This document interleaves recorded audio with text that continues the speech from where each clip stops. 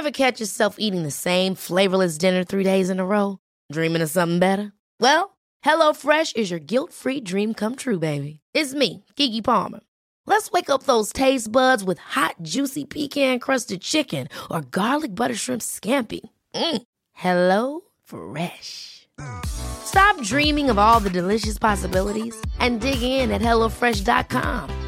Let's get this dinner party started.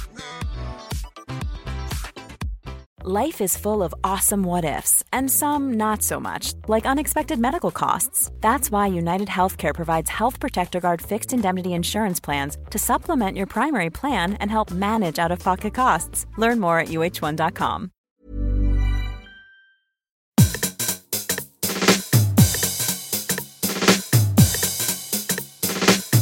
This is Eat, Sleep, Work, Repeat. It's a podcast about work, psychology and life. Thank you so much for listening. This is Bruce Daisley. Over the next couple of episodes, I'm going to be sharing some of the stuff that's, I think, relevant to the moment we're in, that also has helped inform the book that I've got coming out on the 25th of August. So the book I've got coming out is called Fortitude. It's really about the myth of resilience. I found myself writing this book because, like all of us, I was hearing the word resilience everywhere. I was hearing companies offer resilience training, schools offer resilience training. And there seemed to be something strange about this because the people who I had seen who'd had this resilience training said to me, I'm not feeling any different. Or I've seen kids at school get resilience training and not feel any different. So there seemed to be something strange about the fact that the resilience training wasn't working. And then in addition to that, I was just really struck by the fact that we do see resilience everywhere around us. So it seems to be like there's something illusory in the way that we're talking about it in the productized training that's offered to organizations. And yet we seem to be missing something that's right before our very eyes. And so I'm going to share a couple of the examples that have really been informative of the stuff that's gone into the book. If you are interested in the book's had incredible reviews, comments from Gary Lineker, from Oliver Berkman, from Nadia Hussain, just like some incredible comments. Stephen Bartlett has written something really lovely about it. And you can see all of those comments in the show notes. If you are interested, for the next couple of weeks, I'm giving away a free workplace culture course for anyone who pre-orders the book. So that ends on about the 8th of July, I think the date is for that. So if you are interested, you want to see that course, then if you pre-order the book in the link in the show notes below, and you can order that from your local high street, you can order that from an audiobook, whatever you want, you'll get that course for free. So today's episode specifically really delves into a discussion which I think illustrates some of the points. And it's a conversation with Martin Houghton Brown. Martin runs St John's Ambulance, but he's got a storied career. He started off as a teacher. He then was the boss of a charity called Missing People. And what you're really going to get from this is one of the truthful parts of the true version of resilience that we can access is really strongly accessed by connection. So what the thing that I think you're going to find most relevant today, it's a sort of fascinating and unwinding discussion. But the thing you're going to find most interesting today is the story of the kitchen table. And I think the kitchen table both exists literally as a kitchen table. In Martin's example here, he found the kitchen table was the focal point for connection and community, but also it's the metaphorical kitchen table. If you're thinking about your team or your organization and you want to make your team stronger and more connected, what's your kitchen table? What's the thing that's going to hold people together and draw them together? So hopefully that will be much clearer when you get into the discussion. I shan't give it much of a preamble because the conversation now is so rich and unwinding. There's going to be another episode really in the lead up to the Fortitude book release that's going to draw on some of these themes a bit further. So if you are interested in Fortitude, a book about how we get ideas of resilience incorrectly, like I say, the link is in the show notes. Otherwise, here's my discussion with Martin Houghton Brown. Martin, thank you so much for taking the time to chat to me. I wonder if you could kick off by just introducing who you are and what you do. Okay, right. Martin Houghton Brown. I'm Chief Exec of St John Ambulance, that famous branded charity that had quite a feature in the last couple of years. When we chatted before, we had such a brilliant discussion about sort of various aspects of where you'd got to, and it just struck me as really relevant. But your journey has been a really interesting one. You started as a teacher, right? Firstly, what made you go into teaching, and how did you get from teaching into running your first nonprofit? Yeah, I mean, I think I really enjoyed working with young people from when I was a young person. I think I started out kind of youth groups and stuff like that, really feeling like they made a difference in my life and wanting to give back a bit. I was a cadet, I was in a church youth club and all of that.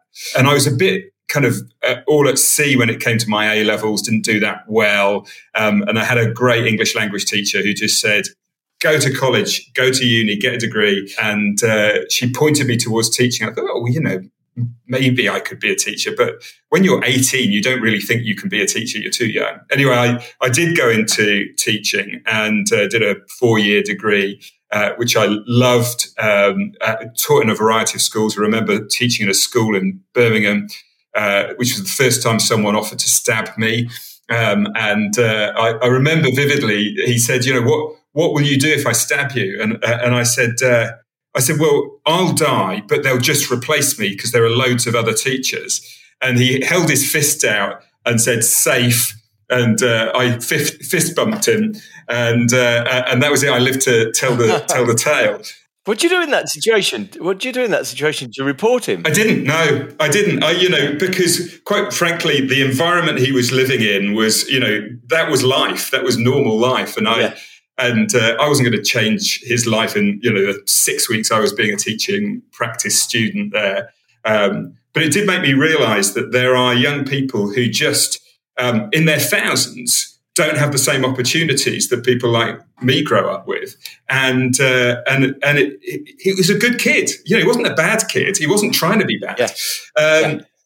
And the more I did that kind of work, the more I wanted to work with those kind of young people. And I started out to teaching as a full-time teacher, and it just wasn't amazing for me, partially because I saw those kids in the classroom who were so disengaged, so disconnected, and I wanted to invest all of my time into them. But the truth is, the only parents who come to parents' evenings are the parents of the really smart kids who are going to do well anyway. And so there was a bit of a sort of falling out really between me and the head teacher, who wanted to focus on the parents' evening parents, and I wanted to focus on the kids whose parents were never going to turn up. And the consequence was I went into youth work. And there I found young people who were not engaging with school at all, who weren't really interested in learning, but were fascinating people, and there's a bit of me that kind of thinking back on it all that says, actually, in every kid who's dealing drugs, you've got, a real entrepreneur, you've got a bit, maybe a bit of pharmacy, a bit of sales in there. Every kid who's taking and driving away without consent, you've got, someone who just likes, who with a blue light on top could be saving lives. And there's a bit about how you think about young people that became a real driver for the decisions I made about my career as life went on. And so you went from teaching to youth work. What you quit teaching and you went to youth work? Yeah, 23,000 to 9,000. Right. It was not the most lucrative decision I've ever made, but it was the most satisfying. And it got me into communities, seeing young people who were cast out from their communities and who were really grateful for someone who was taking an interest in them. What sort of youth work were you doing? So mainly sort of rural youth work, so going into communities, trying to gather those young people together, and then some really specialist work around young people in trouble with drugs, in trouble with being victims of sexual abuse. In effect, I sort of actively looked for the kids who were the most messed up and said, how can I help? And I worked with them to find them the right specialist support. And there are now adults that I'm still in touch with who were in a real mess, prison and drug and gang affiliation, who are now, living great lives with their families, contributing to society. And for me, that's my kind of, if you like, that's my plumb line. If you can start out in life and help someone to just shift a couple of degrees to a true north and find their true north, then that's a worthwhile contribution. What are the things you do? So if someone's errant like that and you get them onto a more stable path, are there a couple of obvious things that sit at the heart of that? Yeah, definitely. I mean, the first is all about relationship. It's putting someone into a community of relationships that's going to create for them a safe space where they can fail and fail and fail and still find people around them who are going to support. Because if you take most of the government programs, they're designed to give you a one shot. Here you go. Here's your 3-week program. If you're not fixed at the end of it, it's your fault. You're written off. Whereas actually all of us in our journey through life fail and fail and fail. And if you're in a really dark place where substances control your everyday actions, or your memories from your abuse mean that you make bad choices around relationships, then what you really need is people who are going to stick with you on that long journey. And for most people, that's a 3 or 4 year journey just to get to the kind of base layer of a stable life, let alone anything aspirational like get a job or a family. So connections. Are there any, what is it, just putting them with like-minded people who've got the same life experience? No, I think it's actually about connecting them to people with a much broader sense of life. Okay. So people with different experiences, including, of course, do believe in the role of specialist support. So I think, finding the experts who really understand how to get into what does it mean to live with trauma? What does it mean to live with a history of disconnection where your family haven't connected you?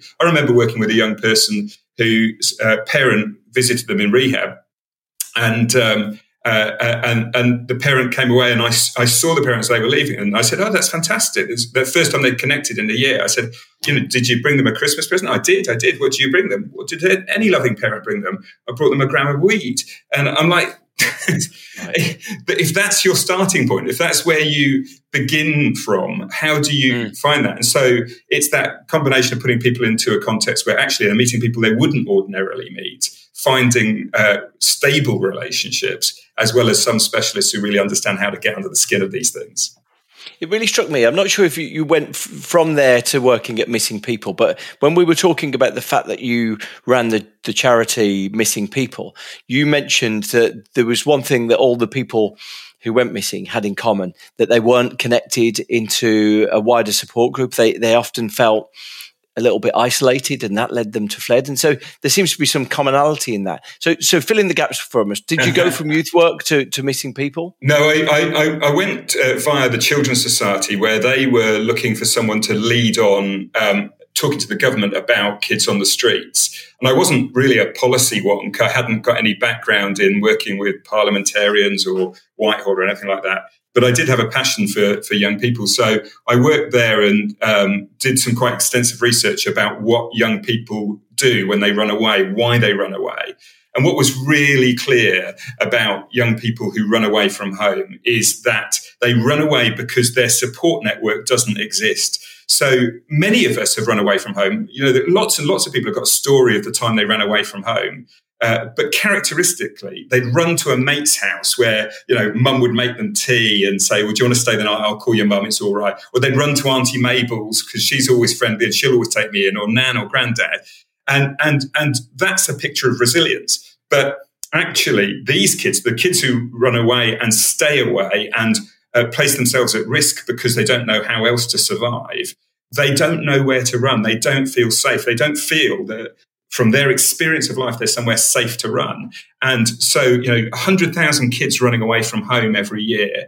The ones who are at the greatest risk are the ones that don't know where to run. And so they're finding other ways of surviving. And that's where the harm starts. So, for me, it's all about creating a safety net for those young people that is about relationships. And actually, when I moved on, did Missing People, and then later on I did DePaul, and we had a scheme called Night Stop, which still runs, an amazing scheme where you train people to use their spare room to take a young person off the streets. In effect, they become Auntie Mabel.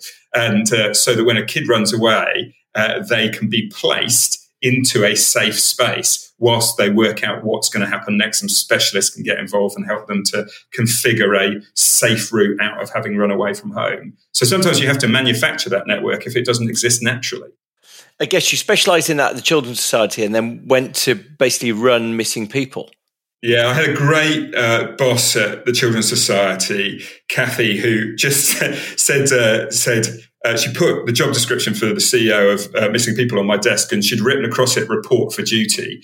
And she had just continuously believed in me, because most policy advisors in the policy world are sort of PPEs from Oxford or Cambridge, and I was definitely not that. And again, she believed in me, and I took a punt. I was a young man, and eminently not qualified to be a chief exec, but went for it. And I think, my passion for what Missing People, which had the Young Runaways Helpline as a core part of its service delivery, could do. But I'll tell you the other thing that I found when I got to Missing People was that it opened my eyes to the whole world of families of the missing. So, if someone you love goes missing, an adult or a child, you're left with this ambiguous loss where you can't really process their not being there, because you're constantly hoping that today's the day when they come home. And whether that's 5 years or 10 years or 15 years or 25 years, that's still sense you can't bury them because they might still be alive. And those families that survived the best in those very difficult circumstances were the families that had very close supportive relationships around them. And the families that didn't, I saw marriages break up. I saw people themselves become victims of harm as a result of their isolation. And one of the things that we began to do was actually connect these families, because in that case, having someone who understood your circumstances and situation was really helpful to say, so it's like that for you too. And that kind of therapeutic side of Missing People's family services was a really important part of what we were doing, as well as the kind of we introduced a piece of law which didn't exist, which was the 7-year law that everyone thought existed but didn't, which meant that if your loved one went missing and they didn't come home and they were presumed dead, you could get a certificate of presumption of death, which I'm super proud of, because not everyone gets a law to say that's part of your legacy. So. Oh, wow. I thought that was the law. When the Manic Street Preachers guy went missing, I presumed 7 years was like the trigger point. Yeah, well, Richie's story actually was one of those stories that helped us to get the law changed, because his sister came forward and talked about their experience as a family not having that law. So when we were changing the law and lobbying Parliament, his story and her testimony about how difficult that was for her and her mum was a really important part of making that legislation a real act of Parliament. And so now that is the law. To Paul, my previous charity, we run homeless hostels. So in between Missing People and here, I worked at Paul, and we ran youth services for young people who are homeless, particularly those young people who are right at the margins and more difficult to work with. So they needed extra support. And the traditional hostel kind of model is you've got an office at the front where the staff work, and then the kids' bedrooms in upstairs, and then the kids might come down. And I was really struck once where I was in this office with one of the staff, and this kid came into the office and he said, can I get some help for this? And the staff member was on his computer facing away from the door, and he turned around with his head over his shoulder and he looked at the kid and he said, "Can't you see I'm working?" And I said to him after the kid had gone, I said, What is your work? And he said, "Well, I'm a youth worker supporting these young people." Oh, right. And I thought, this is all wrong. And actually the environment was conducive to that kind of isolation and disconnection. So we worked on creating a different type of hostel, and we remodeled. Our first hostel was actually up in Whitley Bay, and we remodeled it and we knocked it about so that we could put a really big open plan kitchen at the heart of the hostel. And we knocked down the office to make that happen. We still had little counselling rooms and things, but actually we had this big table, and we made the workers work on laptops with the young people around them. And actually the hostel looked really nice and it felt really warm and welcoming. And I was criticised by one professional who said, "Look, I think this is just too nice an environment, and these kids are going to want to stay longer and then they won't get back out into the world." And actually the evidence was that they stayed a shorter period of time because they recovered more quickly from their trauma. They made faster progress in their journey back to employment and into relationships. And I think that's because we put the kitchen at the heart of it. We made the practice around the kitchen table. And that was all about saying it's about connection. It's about connecting these young people with other young people, with practitioners. Don't all go to your rooms and spend your life in your rooms in isolation. Come and get around the table together, cook together, eat together, connect together, work together, and find and discover relationships that will help you. Well, the evidence spoke for itself. It worked. It's astonishing, isn't it? Because if you run a thread between all of the stories that you've said, that, these people who disappear because they don't feel connection, the people who survive this family trauma of someone disappearing is the ones who feel more connected. And even just the simple architecture of creating a homeless shelter where the first intention is we need to make people feel connected to each other.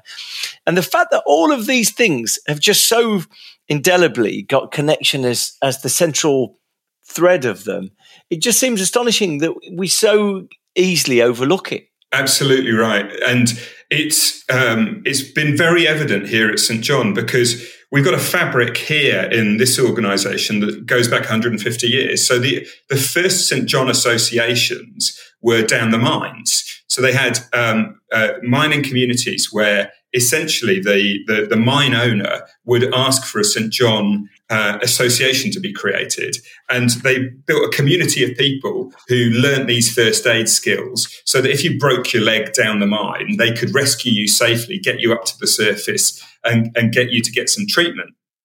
And because of that history, St. John operates what they now calls a unit model, where essentially if you want to be a volunteer at St. John, you get joined into a local unit. So I'm a first aid volunteer and I go to the Brighton unit, and it's basically a little family of people. And one of the things that I've noticed about particularly St. John lifers who, started at 6 and now they're like 66 or 76 and they're still volunteering, is that St. John really is their family. And that many of them have stories that demonstrate that actually without St. John, they might not have found a place to belong. And I look at other volunteering organisations who have said, right, we're really struggling to hold volunteers, to keep volunteers, to motivate volunteers. And I think why is St. John still successful? 150 years, tens of thousands of volunteers still actively serving their communities. And I think it's because we've held on to this model. And a lot of organizations have disaggregated that model, particularly with the help of technology. So, we don't need to do that anymore. Way too expensive to bring people together. We can just send them training online. We can give them the information online. And one of the things we're discussing about our training is learning first aid is quite kinesthetic. I mean, you need a resusciani and you need to get the palm of your hand on the center of her chest and pump up and down. It's very physical and connected. And so you have to do it physically. And they're trying to find technology that will enable you to do it differently. But I'm saying, actually, I think there's something really deep about coming to learn, connecting with other people, putting a real person into the recovery position. And so all of our volunteer training is face-to-face. It is kinesthetic. It is about connecting with people. And I think that's part of the resilience of this organisation, that it was able to scale up to respond to COVID because it's actually this network of communities. It's this network of families of people. And all you were doing was asking those networks to say, hey, could you help your community? When we were asking vaccinators to come forward, and we were involved in a quarter of all vaccinations, the question was, will you as a community vaccinate your community? And I think that's why it was so hugely successful, so rapid in its scaling up, because it was fundamentally rooted in these groups of people who already knew each other.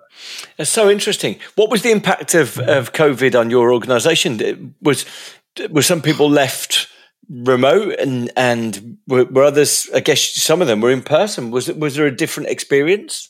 Yeah, it was a real challenge. And I think, one of the things that if I could do it again, and I really don't ever want to do it again, I would do differently. So, we face catastrophic financial crisis because our training business that trains people in workplace first aid generates the vast majority of our income. And that pays for our volunteer activity by and large, and especially our youth activity. And that dried up overnight. So we were losing £1.6 million a week, which is pretty scary stuff. And we managed to put people on furlough. We managed to redeploy the vast majority of our resource to help the NHS with our ambulance crews, with our people being retrained to go into hospitals, and then eventually the VAXA program. But there were a whole cohort of people who were older, who were caring for someone, who themselves were clinically vulnerable, who couldn't do any of that stuff. And they felt really isolated. And actually, I'd say they still feel quite isolated because they don't have that shared lived experience of being out on the front line. They weren't part of that kind of heroic campaign. And I don't think we did enough to help them to stay connected. And there was we tried some digital stuff. But the interesting thing was, particularly people who were working online during the day, offering them an online evening get-together really didn't appeal. And I don't know about you, but I got fed up with Zoom quizzes after about week 3. Absolutely. And I think there's something about that sense of isolation really contributed to people having a low sense of belonging to the organisation, belonging with their colleagues and their peers, and their well-being suffered. And you could just see it. And there's some quite sad stories, really, about how people feel about that even today. And I guess that's got the same spirit of disconnection through it as well. Is there any lessons that you learn? Because like you said, are you effectively saying from your experience, that Zoom quizzes comment being an illustration, that there's kind of no substitute for face-to-face? So we've got 10,000 young people in our organisation under age 18, and we hold a big competition each year. It's a bit old-fashioned, but we do competitions still here. And for the first time since COVID, we did it this year. And we asked every young person in the competition, these were the top 50 from around the country, we said to them, what lessons have you learned from hybrid education and learning online in particular? And to a child, they said, it's awful. My education suffered. I would never want to do it. If we've got to do online learning, it should be supplemental. It should be additional, but it shouldn't be my core activity. Every single one of those children, young people aged 15 to 17 said, it's been a disaster for me. My mental health suffered. My learning suffered. And I think they summarize for all of us, actually, the truth of this. And I don't underestimate the power of being able to work from home, or the power of being able to work in a sort of safer environment, or an environment where you can be more flexible around caring for others or being cared for. But I do think that there's something profound about connecting, collaborating and creating in person that the digital environment cannot replicate. It's so interesting what you say. I looked at these. One of the world's leading experts into the well-being of teenagers is Professor Jean Twenge. She teaches, I think, at Stanford.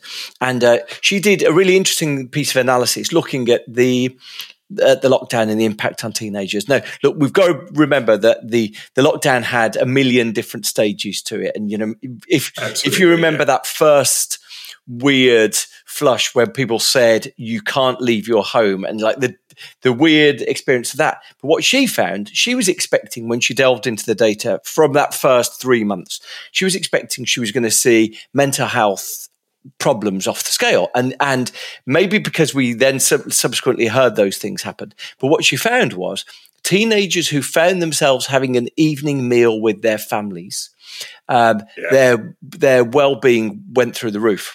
In fact, the difference was that those who said that they were having an evening meal as a family together, their well-being improved. Those families who still weren't, and said, look, the 50% of workers who still needed to carry on going out, they showed no benefit. And look, it's a perfect illustration. She was confounded by the data. She was preparing all her reasons why well-being had suffered. And she said, she sort of went back and checked it. And it's another reminder of all of the themes that you've brought out. When we feel connected to other people, when we feel of kin with people around us, it's astonishingly emboldening. It gives us that strength. And it's just like, for me, it's the metaphorical kitchen table at the heart of the shelter. You give people a place to gather and to talk and often literally to break bread. And there seems to be some magic that takes place there. Yeah, I genuinely think that's true. And it's interesting, I haven't got the analysis on how many of our young people whose parents are in public service. But as you say, that a lot of our young people probably do have parents who are in public service, in healthcare and teaching. And our organisation attracts those kind of people. And as you say, many of them were still working. We're not, we're going out in those early days. But I think that the quest many of us are on to try and create inclusive workplaces. Actually, why are people excluded in society? It's because they're not connected. And I think, how do you learn about people who are different to you? You spend time with them, you eat with them, you connect with them. And I think, one of the challenges for all of us building safe working environments is to try and say, let's bring people together, to learn together, to connect together. And the one thing that's really thrived and grown in our organisation is we launched a whole new set of people networks. And people can't get enough of them. They want to connect. They want to be together. They want to find new ways of connecting, particularly around their lived experience of being excluded. And our young people have come out of the pandemic really determined to make St. John a bigger part of their lives, to say, right, now I know what I've missed. I want to be part of this organisation in a bigger way. I want to bring more people into the organisation to help them to connect too. So I think it's just the essence of humanity that we live together, we eat together, and we connect. Talk to me a little bit more about those sort of resource groups, those connections of where people felt excluded. What are they specifically? So we've centred them around mostly around those issues that do disconnect people. So women in the workplace and leadership, LGBTQ groups, cultural difference, so both around faith and ethnicity. And disability. And what those groups are saying is that they never knew that there were so many people in St. John who had that shared experience. And they are working across their groups, networking across their groups to talk to each other about how their experiences are similar and different, and how they can together bring St. John into a more enlightened state about their experience. And I mean, the women's group is so energetic and lively, and there's quite a lot of empathy taking place there. So quite a lot of people talking about some of their really challenging relationships, particularly in the workplace, where they've experienced prejudice, where they've experienced isolation, and I think that kind of both that sense of camaraderie, but also that sense of being able to share their stories, not just with each other, but with the other networks. And they recently did a joint video for the whole organisation. And everyone who's seen that video in the organisation, who's not in those networks, has almost got a sense of kind of jealousy about, I want to be in one of those. That looks fantastic. How do I get one of those? And of course, with the whole agenda around allyship, that's being really encouraged too. So that it's working as a way, but I think it's the beginning of something rather than the end of something. It's not. It's about shaping a way of working, which actually is part of the wider agenda for the charity, because we're working on an organisational redesign that attempts to create networks across the organisation to get things done, rather than directorates. It's shaken people up a bit. We're trying to create this sort of organizational redesign where instead of divisions that do that, divide people, or directorates which tell people what to do, we're creating a network architecture where people are working effectively in communities across the organization to get things done, to develop plans, to create. And it's made people quite insecure, actually, because they're saying, well, what? So if my network's not going to tell me what to do, or my network's not going to create boundaries so that I don't stray outside of my world. What does it do? And what we're saying is, well, it's a place to belong.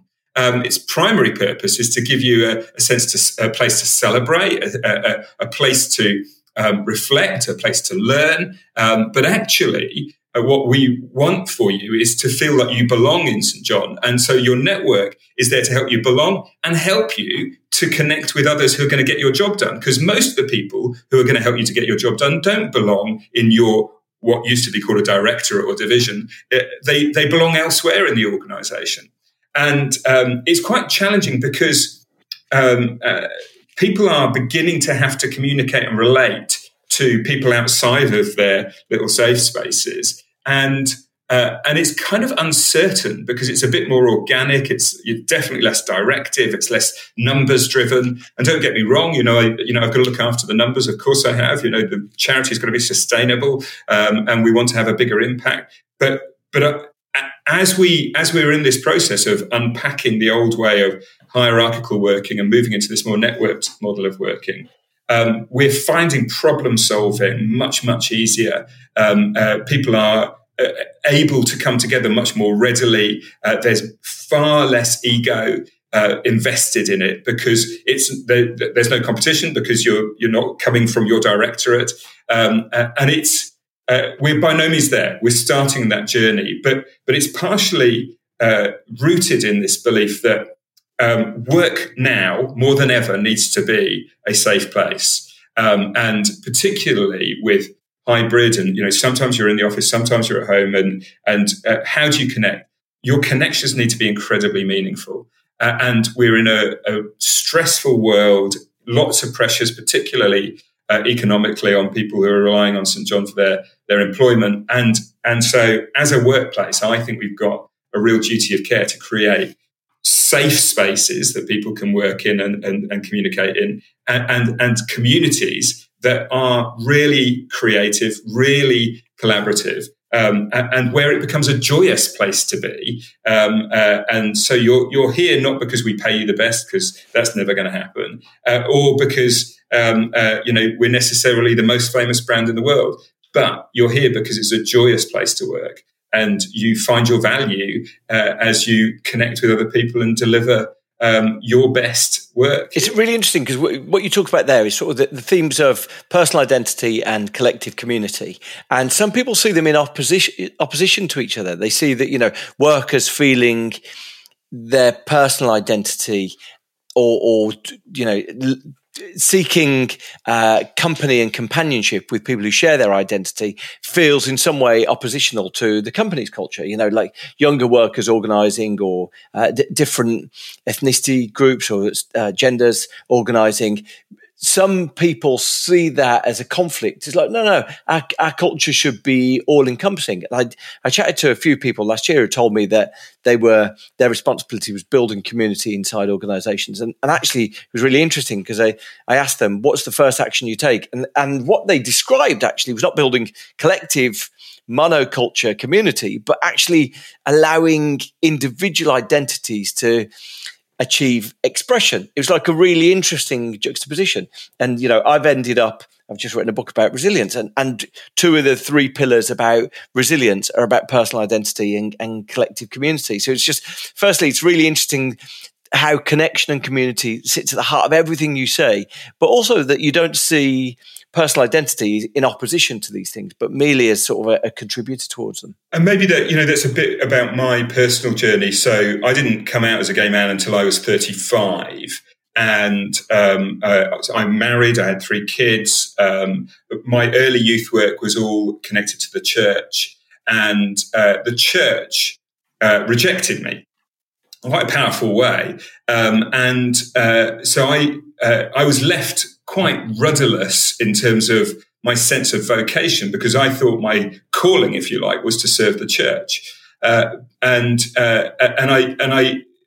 My identity, my individual identity, which was, is one of those immutable things that, despite quite a lot of effort on my part, I couldn't change. And now, with the benefit of hindsight, wouldn't want to change.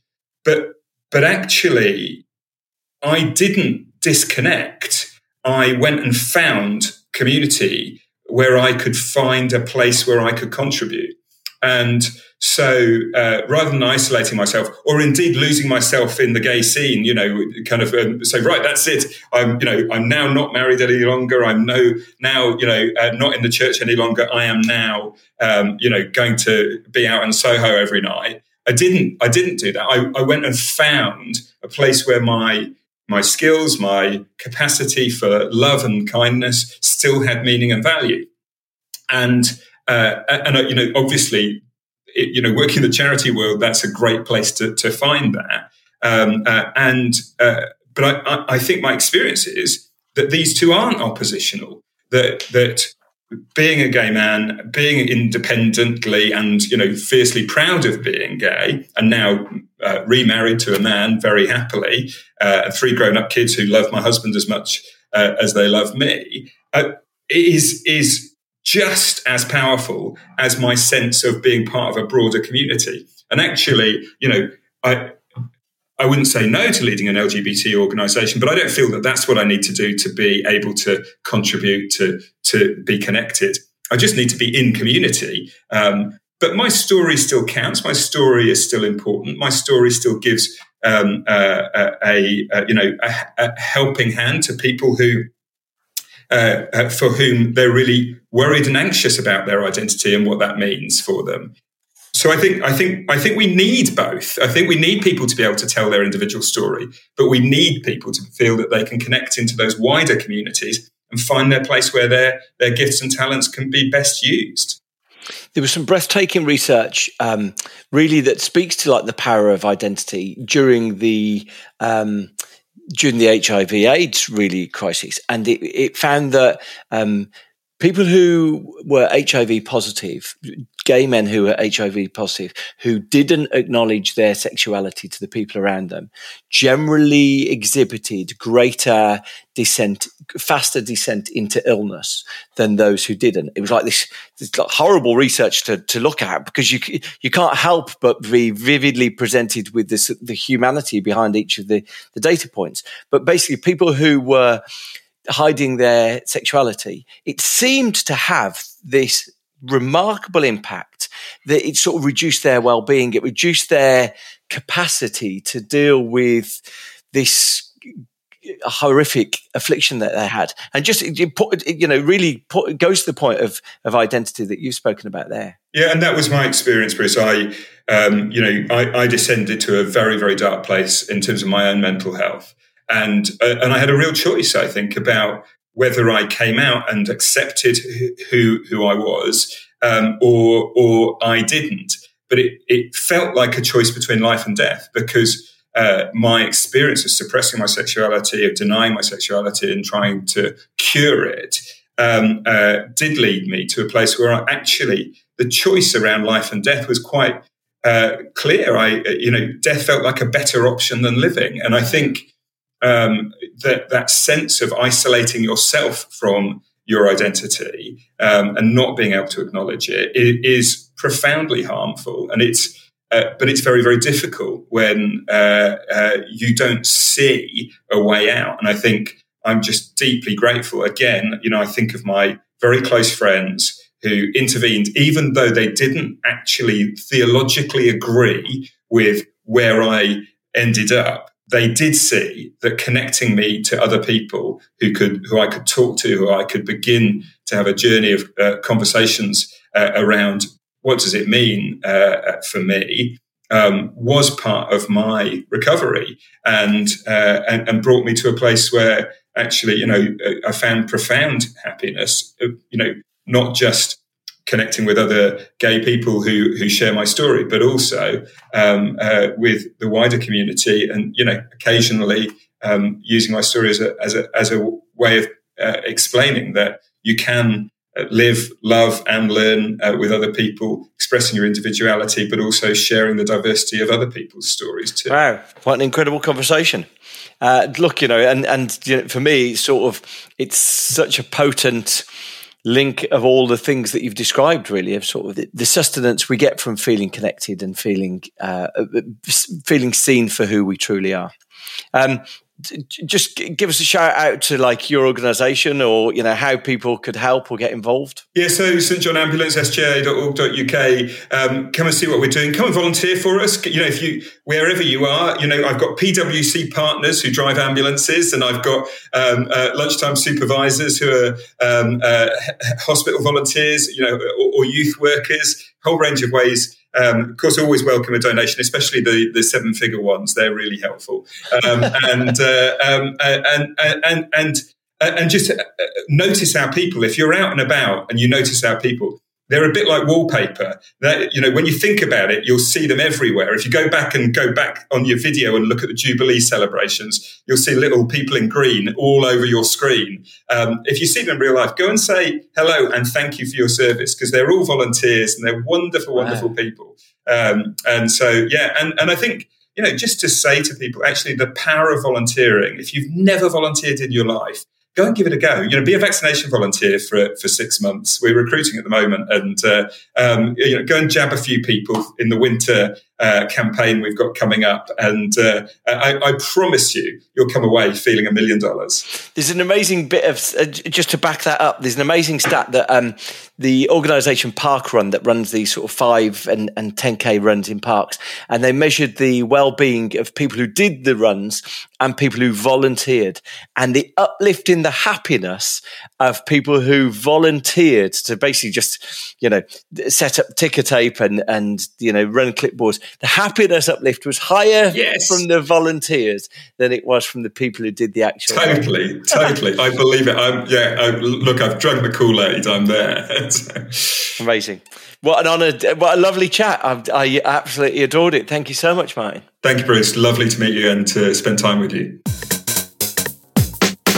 I love that conversation. Just goes everywhere and it's so incredibly rich. I never really sort of knew half of the areas it was going to go to before we even started it. So thank you to Martin. If you are interested in St John's Ambulance, either volunteering or giving them a donation, you'll see links right at the top of the show notes below. And as Martin says, the St John's Ambulance and volunteering for St John's Ambulance can be one of the most rich and rewarding things. You'll also see in the show notes the research that I mentioned about Parkrun, about the people who volunteer at Parkrun seem to see a greater health uplift than the people who are even running it. So hope you'll enjoy that. And thank you so much for all the comments and feedback I get. Feel free to link into me, and I look forward to chatting to you next time.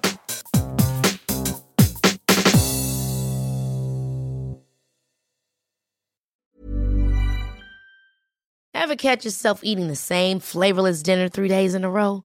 Dreaming of something better? Well, HelloFresh is your guilt-free dream come true, baby. It's me, Keke Palmer. Let's wake up those taste buds with hot, juicy pecan-crusted chicken or garlic butter shrimp scampi. Hello Fresh. Stop dreaming of all the delicious possibilities and dig in at HelloFresh.com. Let's get this dinner party started.